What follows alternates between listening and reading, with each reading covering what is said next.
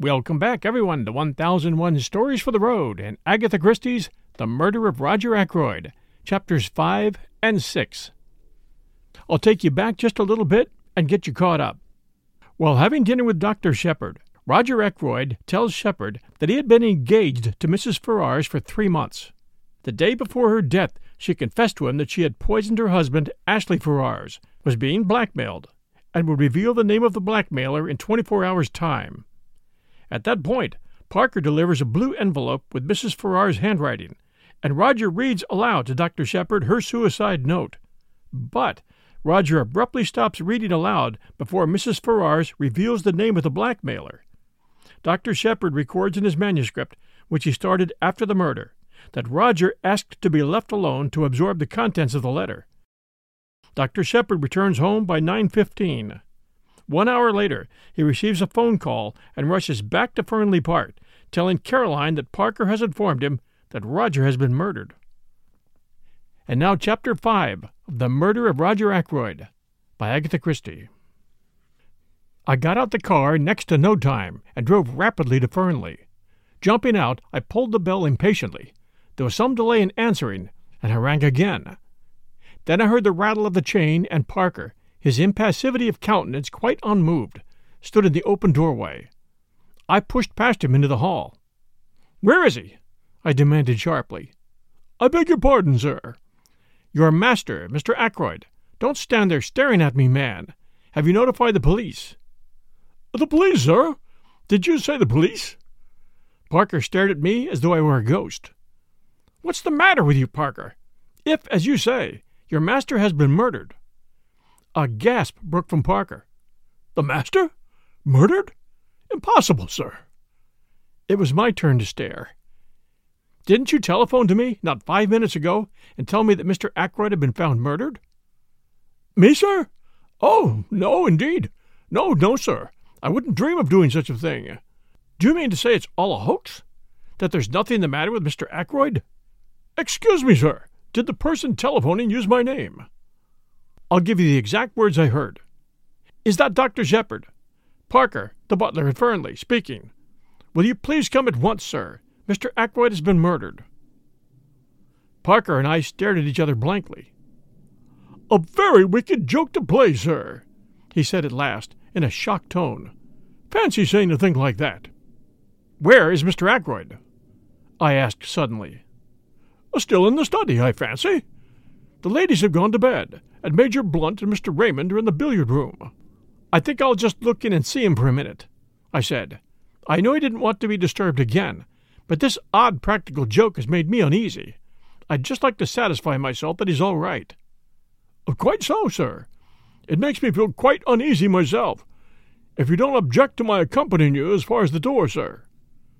"Not at all," I said. "Come along." I passed through the door on the right. Parker, on my heels, traversed a little lobby where a small flight of stairs led upstairs to Ackroyd's bedroom, and tapped on the study door. There was no answer. I turned the handle, but the door was locked. "Allow me, sir," said Parker. Very nimbly, for a man of his build, he dropped on one knee and applied his eye to the keyhole. "The key's in the lock, all right, sir," he said, rising. "On the inside. Mr. Ackroyd must have locked himself in and possibly just dropped off to sleep." I bent down and verified Parker's statement. "It seems all right," I said. "But all the same, Parker, I'm going to wake your master up. I shouldn't be satisfied to go home without hearing from his own lips that he's quite all right." So saying, I rattled the handle and called out, "Ackroyd! Ackroyd! Just a minute?" But still there was no answer. I glanced over my shoulder. "I don't want to alarm the household," I said hesitatingly. Parker went across and shut the door from the big hall through which we had come. "I think that will be all right now, sir. The billiard-room is at the other side of the house, and so are the kitchen quarters and the ladies' bedrooms." I nodded comprehendingly. Then I banged once more frantically on the door, and stooping down, fairly bawled through the keyhole. "Ackroyd! Ackroyd! It's Shepard! Let me in!" And still silence. Not a sign of light from within the locked room. Parker and I glanced at each other. "Look here, Parker," I said. I'm going to break this door in, or rather, we are. I'll take the responsibility." "If you say so, sir," said Parker, rather doubtfully. "I do say so. I'm seriously alarmed about Mr. Ackroyd." I looked round the small lobby and picked up a heavy oak chair. Parker and I held it between us and advanced to the assault. Once, twice, and 3 times we hurled it against the lock. At the 3rd blow it gave, and we staggered into the room. Ackroyd was sitting as I had left him in the armchair before the fire. His head had fallen sideways, and clearly visible, just below the collar of his coat, was a shining piece of twisted metalwork. Parker and I advanced until we stood over the recumbent figure. I heard the butler draw in his breath with a sharp hiss. "Stabbed from behind," he murmured. "Horrible." He wiped his moist brow with his handkerchief, then stretched out a hand gingerly towards the hilt of the dagger. "Don't touch that," I said sharply. "Go at once to the telephone and ring up the police station. Inform them of what has happened. Then tell Mr. Raymond and Major Blunt." "Very good, sir." Parker hurried away, still wiping his perspiring brow. I did what little had to be done. I was careful not to disturb the position of the body, and not to handle the dagger at all. No object was to be attained by moving it. Ackroyd had clearly been dead some little time. Then I heard young Raymond's voice, horror-stricken and incredulous, outside. "What do you say? Oh, impossible! Where's the doctor?" He appeared impetuously in the doorway, then stopped dead, his face very white. A hand put him aside, and Hector Blunt came past him into the room. "My God!" said Raymond from behind him. "It's true, then." Blunt came straight on till he reached the chair. He bent over the body, and I thought that, like Parker, he was going to lay hold of the dagger hilt. I drew him back with one hand. "Nothing must be moved," I explained. "The police must see him exactly as he is now." Blunt nodded in instant comprehension. His face was expressionless, as ever, but I thought I detected signs of emotion beneath the stolid mask. Geoffrey Raymond had joined us now, and stood peering over Blunt's shoulder at the body. "This is terrible," he said, in a low voice. He had regained his composure, but as he took off the pince-nez he habitually wore and polished them, I observed that his hand was shaking. "Robbery, I suppose," he said. "How did the fellow get in? Through the window? Has anything been taken?" He went towards the desk. "You think it's burglary?" I said slowly. "What else could it be? There's no question of suicide, I suppose?" "No man could stab himself in such a way," I said confidently. "It's murder right enough, but with what motive?" "Roger hadn't an enemy in the world," said Blunt quietly. "Must have been burglars. But what was the thief after?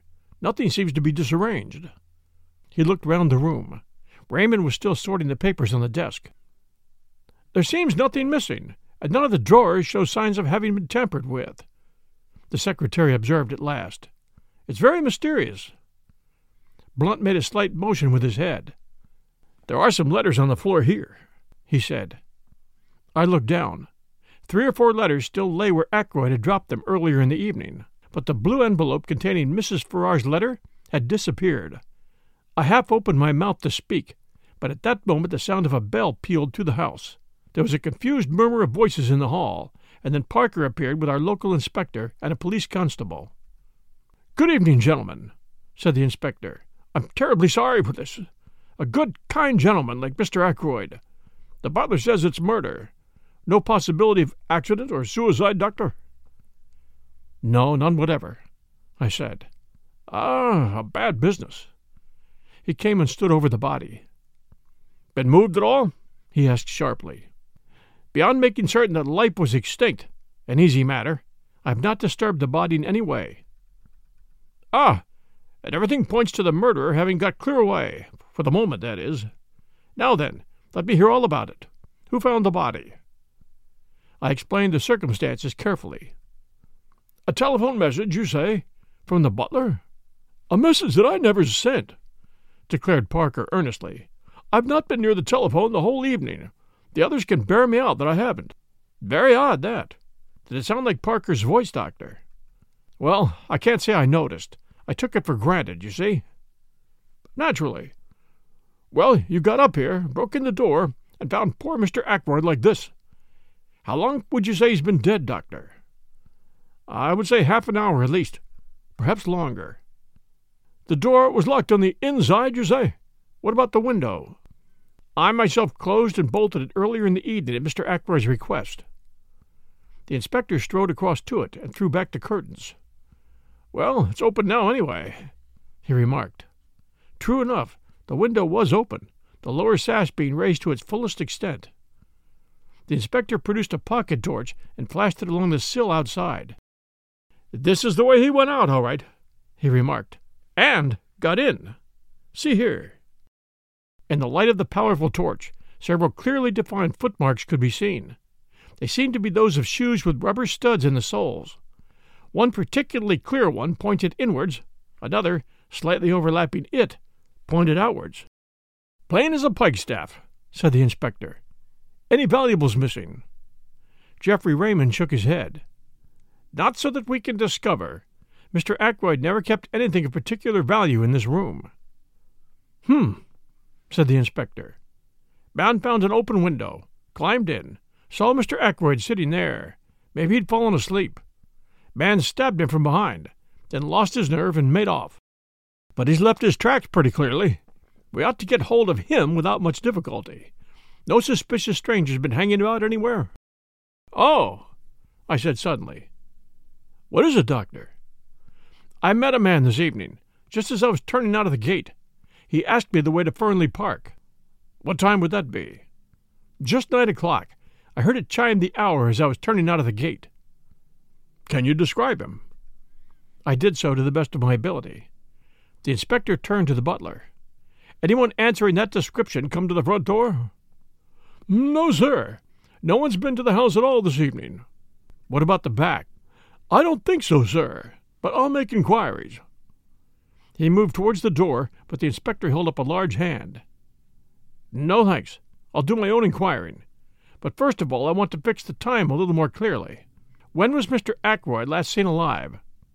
"Probably by me," I said. "When I left at, let me see, about 10 minutes to 9. He told me that he didn't wish to be disturbed, and I repeated the order to Parker." "Just so, sir," said Parker respectfully. "Mr. Ackroyd was certainly alive at 9:30, put in Raymond, for I heard his voice in here talking." "Who was he talking to?" "That I don't know. Of course, at the time I took it for granted that it was Dr. Shepherd who was with him. I wanted to ask him a question about some papers I was engaged upon, but when I heard the voices, I remembered that he had said he wanted to talk to Dr. Shepherd without being disturbed, and I went away again.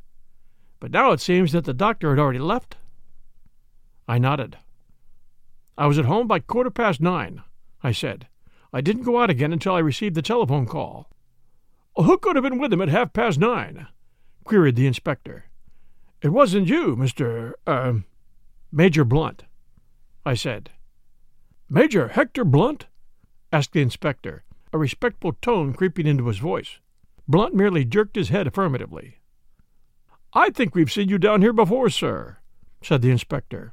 "I didn't recognize you for the moment, but you were staying with Mr. Ackroyd a year ago last May."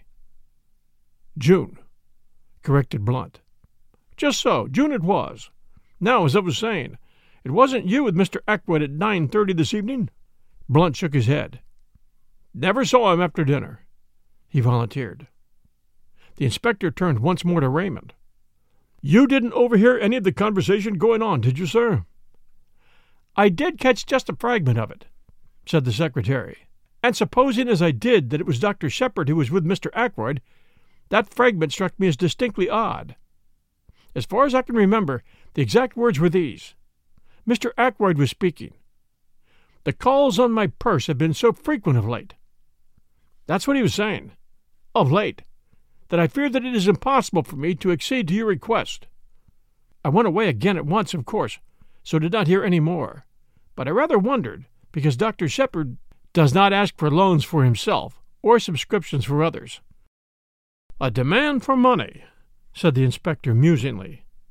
"It may be that here we have a very important clue." He turned to the butler. "You say, Parker, that nobody was admitted by the front door this evening." "That is what I say, sir." that it seems almost certain that Mr. Ackroyd himself must have admitted this stranger. But I don't quite see." The inspector went into a kind of daydream for some minutes. "One thing's clear," he said at length, rousing himself from his absorption. "Mr. Ackroyd was alive and well at 9:30. That is the last moment at which he is known to have been alive." Parker gave vent to an apologetic cough, which brought the inspector's eyes on him at once. "Well?" he said sharply. "If you'll excuse me, sir, Miss Flora saw him after that." "Miss Flora?" "Yes, sir. About 9:45, that would be. It was after that she told me that Mr. Ackroyd wasn't to be disturbed again tonight." "Did he send her to you with that message?" "Not exactly, sir. I was bringing a tray with soda and whiskey when Miss Flora, who was just coming out of this room, stopped me and said her uncle didn't want to be disturbed." The inspector looked at the butler with rather closer attention than he had bestowed on him up to now. "You'd already been told that Mr. Ackroyd didn't want to be disturbed, hadn't you?" Parker began to stammer. His hands shook. "Yes, sir. Yes, sir. Quite so, sir." "And yet you were proposing to do so." "I'd forgotten, sir. At least, I always bring the whiskey and soda about that time, sir, and ask if there's anything more, and I thought, well, I was doing as usual, without thinking." It was at this moment that it began to dawn upon me that Parker was most suspiciously flustered. The man was shaking and twitching all over. Said the inspector. "I must see Miss Ackroyd at once. For the moment we'll leave this room exactly as it is. I can return here after I've heard what Miss Ackroyd has to tell me. I shall just take the precaution of shutting and bolting the window." This precaution accomplished, he led the way into the hall, and we followed him. He paused a moment as he glanced up at the little staircase, then spoke over his shoulder to the constable. "Jones, you better stay here. Don't let anyone go into that room." Parker interposed deferentially. "If you'll excuse me, sir, if you were to lock the door into the main hall, nobody could gain access to this part. That staircase leads only to Mr. Ackroyd's bedroom and bathroom. There's no communication with the other part of the house. There once was a door through, but Mr. Ackroyd had it blocked up. He liked to feel that his suite was entirely private." To make things clear and explain the position, I've appended a rough sketch of the right-hand wing of the house. The small staircase leads, as Parker explained, to a big bedroom made by two being knocked into one, and an adjoining bathroom and lavatory. The inspector took in the position at a glance. We went through into the large hall, and he locked the door behind him, slipping the key into his pocket. Then he gave the constable some low-voiced instructions, and the latter prepared to depart. "We must get busy on those shoe tracks," explained the inspector. "But first of all, I must have a word with Miss Ackroyd. She was the last person to see her uncle alive. Does she know yet?" Raymond shook his head. "Well, no need to tell her for another 5 minutes. She can answer my questions better without being upset by knowing the truth about her uncle. Tell her there's been a burglary, and ask her if she would mind dressing and coming down to answer a few questions." It was Raymond who went upstairs on this errand. "Miss Ackroyd will be down in a minute," he said, when he returned. "I told her just what you suggested." In less than 5 minutes, Flora descended the staircase. She was wrapped in a pale pink silk kimono. She looked anxious and excited. The inspector stepped forward. "Good evening, Miss Ackroyd," he said civilly. "We're afraid there's been an attempted robbery, and we want you to help us. What's this room? The billiard room. Come in here and sit down." Flora sat down composedly on the wide divan which ran the length of the wall, and looked up at the inspector. "I don't quite understand. What has been stolen? What do you want me to tell you?" "It's just this, Miss Ackroyd. Parker here says you came out of your uncle's study at about 9:45. Is that right?"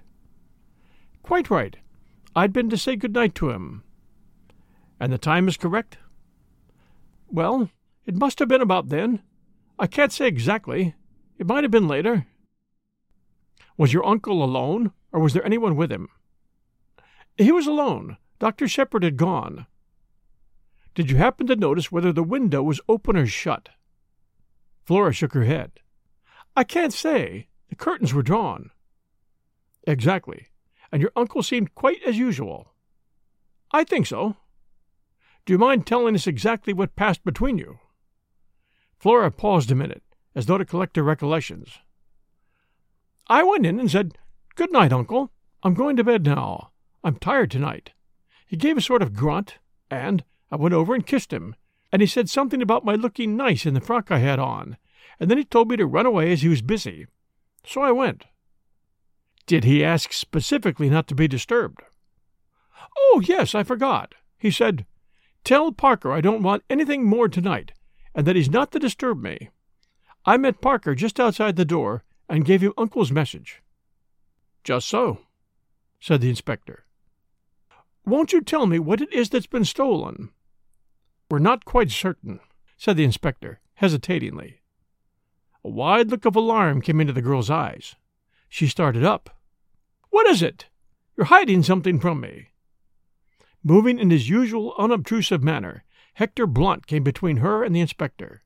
She half stretched out her hand, and he took it in both of his, patting it as though she were a very small child, and she turned to him as though something in his stolid, rock-like demeanor promised comfort and safety. It's bad news, Flora, he said quietly. Bad news for all of us. Your Uncle Roger... Yes? It will be a shock to you. Bound to be. Poor Roger's dead. Flora drew away from him, her eyes dilating with horror. When? She whispered. When? Very soon after you left him, I'm afraid, said Blunt gravely. Flora raised her hand to her throat, gave a little cry, and I hurried in to catch her as she fell. She had fainted, and Blunt and I carried her upstairs and laid her on her bed. Then I got him to wake Mrs. Ackroyd and tell her the news. Flora soon revived, and I brought her mother to her, telling her what to do for the girl. Then I hurried downstairs again.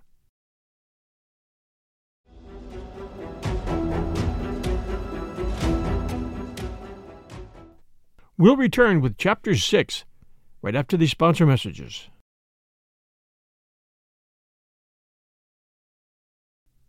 And now Chapter 6 of The Murder of Roger Ackroyd by Agatha Christie.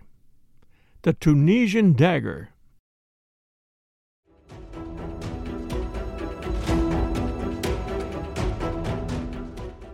I met the inspector just coming in from the door which led into the kitchen quarters. How's the young lady, Doctor? He said.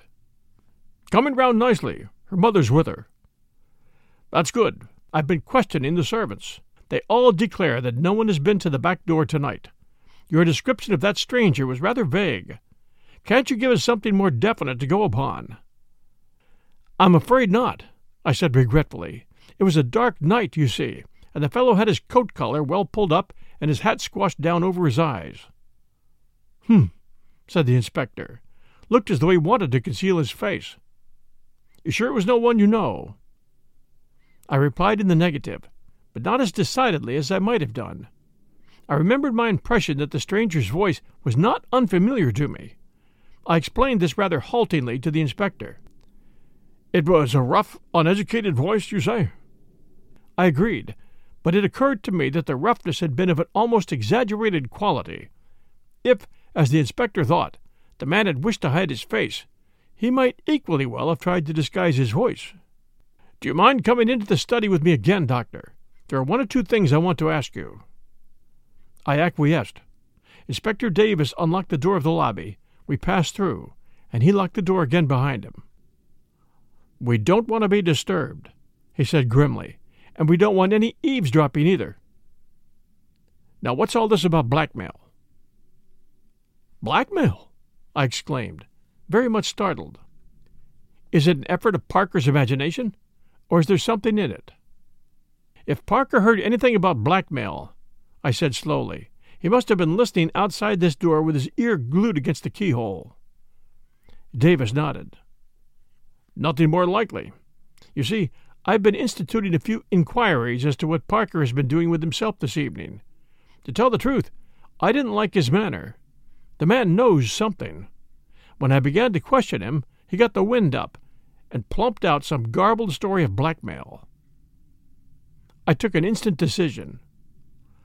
I'm rather glad you brought the matter up, I said. I've been trying to decide whether to make a clean breast of things or not. I'd already practically decided to tell you everything, but I was going to wait for a favorable opportunity. You might as well have it now."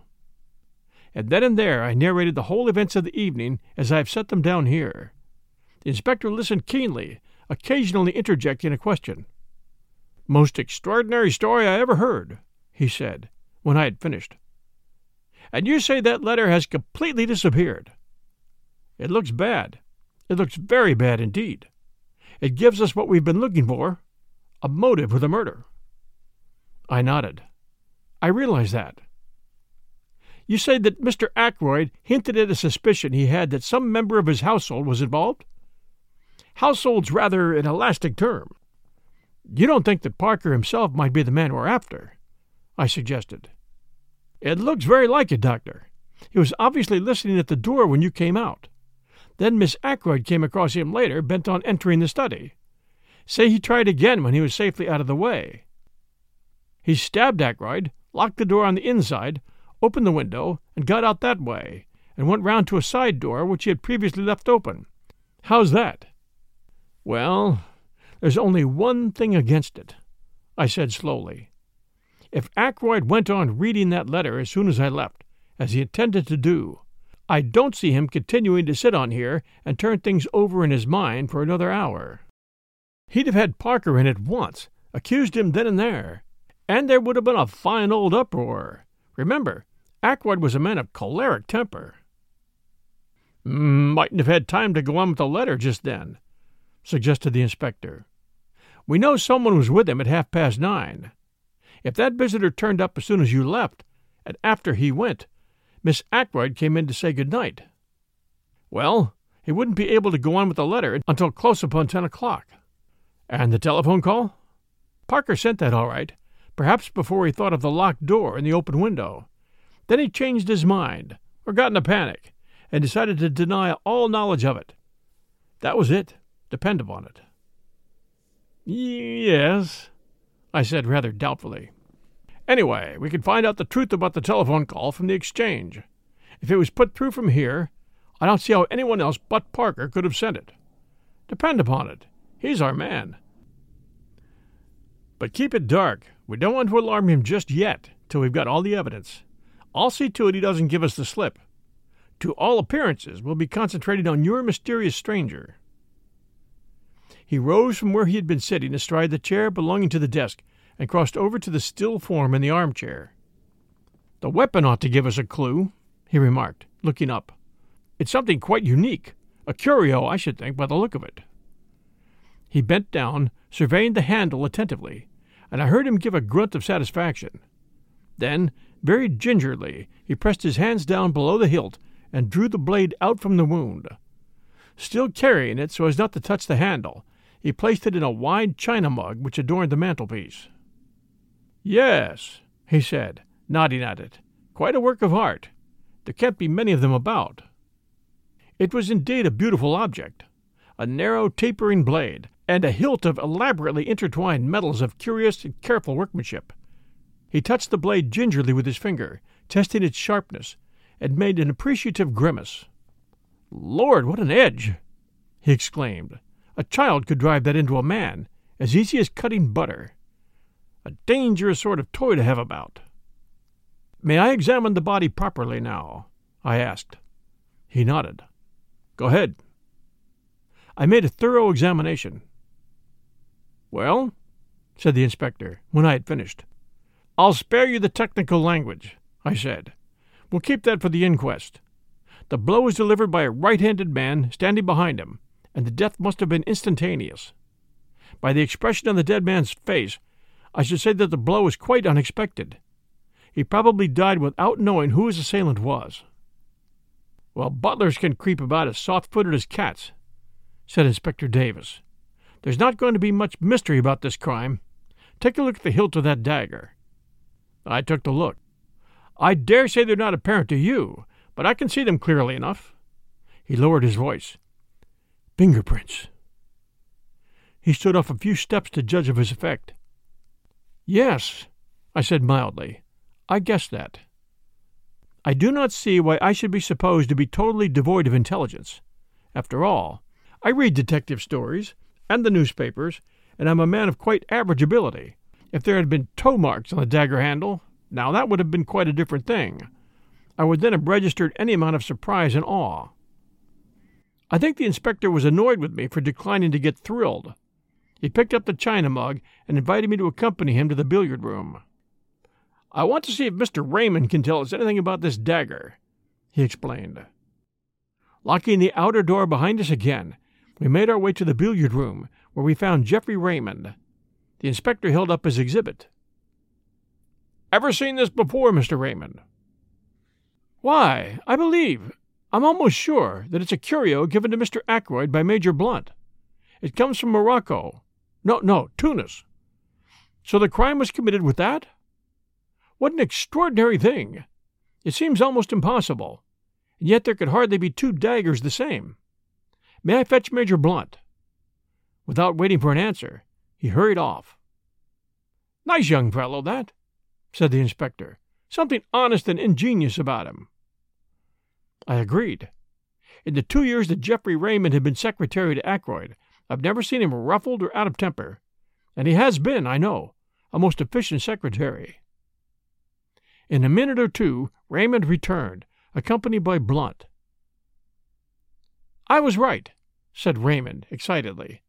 "It is the Tunisian dagger." "Major Blunt hasn't looked at it yet," objected the inspector. "He saw it the moment I came into the study," said the quiet man. "You recognized it yet?" Blunt nodded. "You said nothing about it," said the inspector suspiciously. "Wrong moment," said Blunt. "Lots of harm done by blurting out things at the wrong time." He returned the inspector's stare placidly enough. The latter grunted at last and turned away. He brought the dagger over to Blunt. "You're quite sure about it, sir? You identify positively?" "Absolutely. No doubt whatever." "Where was this curio usually kept? Can you tell me that, sir?" It was the secretary who answered. "In the silver table in the drawing-room." "What?" I exclaimed. The others looked at me.